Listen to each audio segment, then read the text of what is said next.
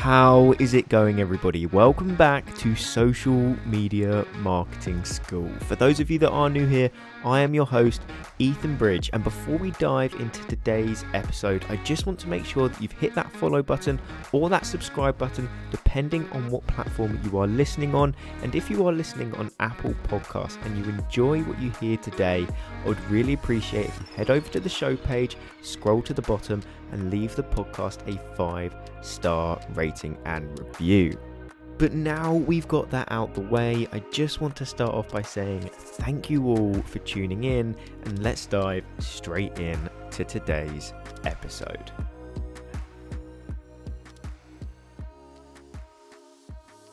Okay, so you guys are all very aware that when it comes to selling a product or service on social media, I want you guys to be selling high-ticket products, high-ticket offers. That means that your offer is going to be minimum $2,000 a month or $2,000 one-time payment if it's a coaching program, for example.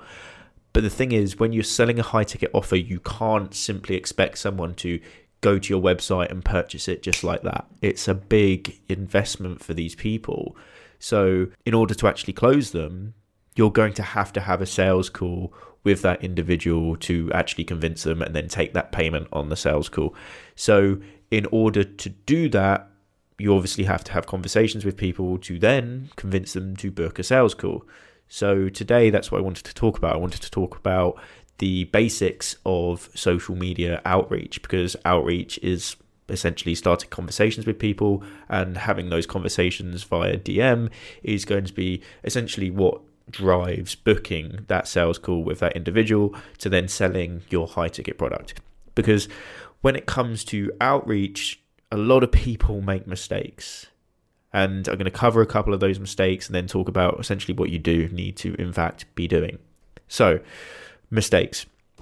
When you are reaching out cold to people, how many DMs have you got off of, don't want to call them spam accounts, because they're not necessarily spam accounts, but it's people trying to sell you something from the get-go on the first message. They say, I've got this, and this. I do this, and this, and I want you to buy right now. It doesn't work like that. I personally ignore every single one of those messages. I've never responded to any of those, yet a lot of people still try it. When you are selling a high ticket offer, you have to nurture somebody to build trust, and then essentially when you even DM them for the first time, you don't want to be straight up about it. You don't want to be like, hey, I've got this high ticket offer, you'll be the perfect fit, let's jump on a sales call. You have to provide them a little bit of value in the conversation that you're having, uncover what their pain points are, make them realize that your high ticket offer solves the problems they have, and then suggest, look, hey, by the way, I've got this product that does this, and you've told me you've got all these problems. It'd be a great idea if we just hopped on a 30-minute call and discussed this in greater detail, so I got a greater understanding of this problem that you're having and why you aren't currently able to solve it. And then essentially on that call, you can then make them the offer. That's what it is. But also when you're reaching out on this first message, you don't want it to be completely cold either. You want it to be a somewhat of a warm lead, whether it's a follower, whether it's a content like, whether it's someone who's responded to your story in a specific way, so that the conversation starter you have with that individual isn't forced. So if they've liked your piece of content, hey, thank you so much for engaging with my content recently. How's business going? Something along those lines. Or I saw that you responded to my story in a specific way. Why is this the case? Or why are you working towards this goal? You name it. And it's that warm introduction that doesn't make it seem forced and doesn't make it seem too salesy per se. You want them to feel as if you're going into that conversation helping them. They don't want to be sold to straight away. They need something before they're going to give something in return. And then once you realize and can uncover these pain points and introduce the fact that you have a solution to those pain points, that's when you can then suggest the sales call itself. Outreach isn't overcomplicated.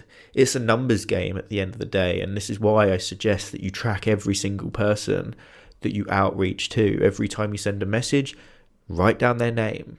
Write down whether they've responded or not. Write down whether you followed up once, twice, 3 times, so you can track your numbers and understand how many people that you've reached out to and how many of those people you've then converted onto sales calls.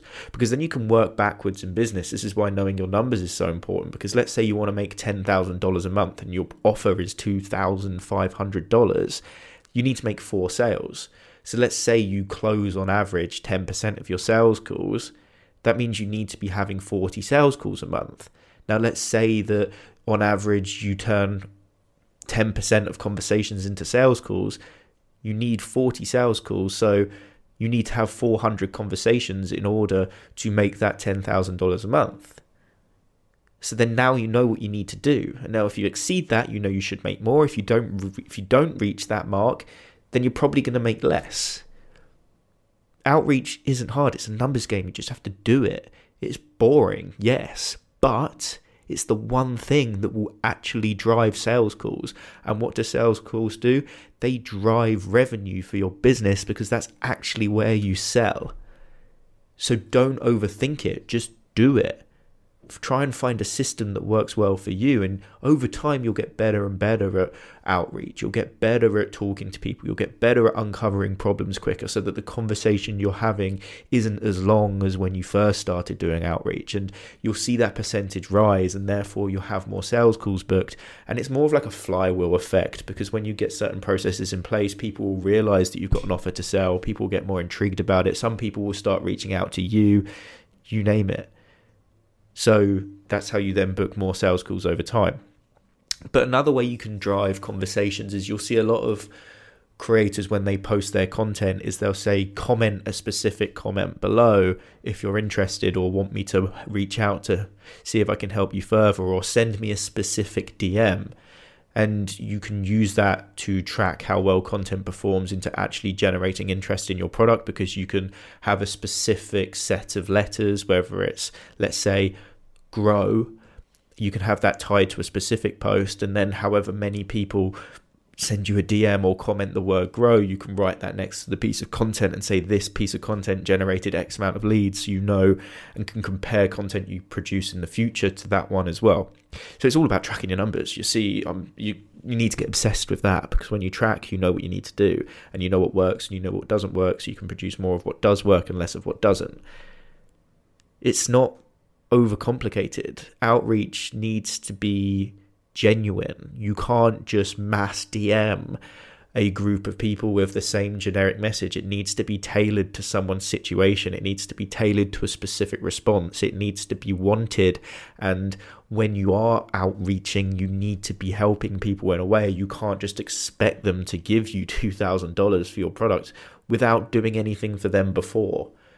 And it's often the fact that obviously this is going to come over time with nurturing content and producing content, because people begin to trust you. They see your expertise. They know you know what you're talking about. So when you do DM them, sometimes they're already feeling as if they owe you something, because you've helped them so much in the past with simply the content that you've been producing. So a couple of methods of outreach that I've mentioned there. So whether it's responding to a specific comment, whether it's saying to the fact that you appreciate their engagement, you appreciate their follow, and let's say they're a brand new follower, they've just come in.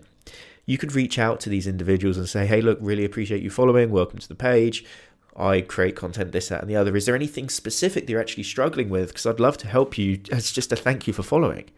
They might list a huge list of problems, and you can just go there. That can just be an introduction to you, and they'll be like, wow, this person's actually helped me. Then let's say you just keep posting content a little bit further down the line. They're now engaging with your stories, and you can reach out to them again and just say, hey, look, you responded in this way to this story. What's the specific problem? Oh, I've got a solution to that problem. Let's jump on a sales call, bang, close, done. Don't overcomplicate outreach. It's simply a numbers game. Make sure it's personalized. Make sure that you're providing some value there. Make sure that you're not annoying anyone, because you don't want to be pissing anyone off. And just try to enjoy it. It's that simple. So it's a numbers game. Keep getting at it. Keep going. Do as much outreach as you can, because more conversations equals more sales calls equals more sales. Now, if you got any value at all from today's podcast episode and you want to receive even more value from me for free, there are 2 more things you can actually do. The first being downloading my free Complete Guide to Success on Instagram ebook. It's 83 pages. It took me over a month to write, and it will probably be the best free resource you've downloaded in a long time, if not forever. So the link to that will be the first one in the show notes. And the next thing you need to do is go and apply to join the private social media marketing school Facebook group. It's exclusive. There are entry questions. I will only let people in that I feel as if can benefit the group and fit the needs of that group. But that's not to say you won't get let in. And no hard feelings if you don't, but inside that I will do live Q&As every now and again. I might even release a podcast episode or 2 early in there, and there are free mini trainings and just extra value from me and other community members. So that will also be in the show notes. 2 links, first one the ebook, second one the Facebook group. So I hope you get value from the free ebook, and I hope to see you inside the Facebook group. Now that does wrap up today's podcast episode, but if you want to hear more from the podcast, make sure you've hit that subscribe button or that follow button depending on what platform you are listening on. That way you are never going to miss an episode when I post one. But if you are listening on Apple Podcasts and you did enjoy what you heard today, I would really appreciate if you head over to the show page, scroll to the bottom and leave the podcast a 5-star rating and review. I cannot even begin to tell you just how much that helps me. And if you do, please take a screenshot of that review, send it to me on Instagram, and I will give you a shout out on my story as a thank you. But if you've got any questions with regards to anything that I've mentioned in today's episode, be sure to reach out to me on Instagram at @TheEthanBridge. Send me a DM and I'll make sure I get back to you no matter what. But if you have made it to this point in the episode, I just want to finish off by saying thank you all for tuning in, and I will see you in the next one.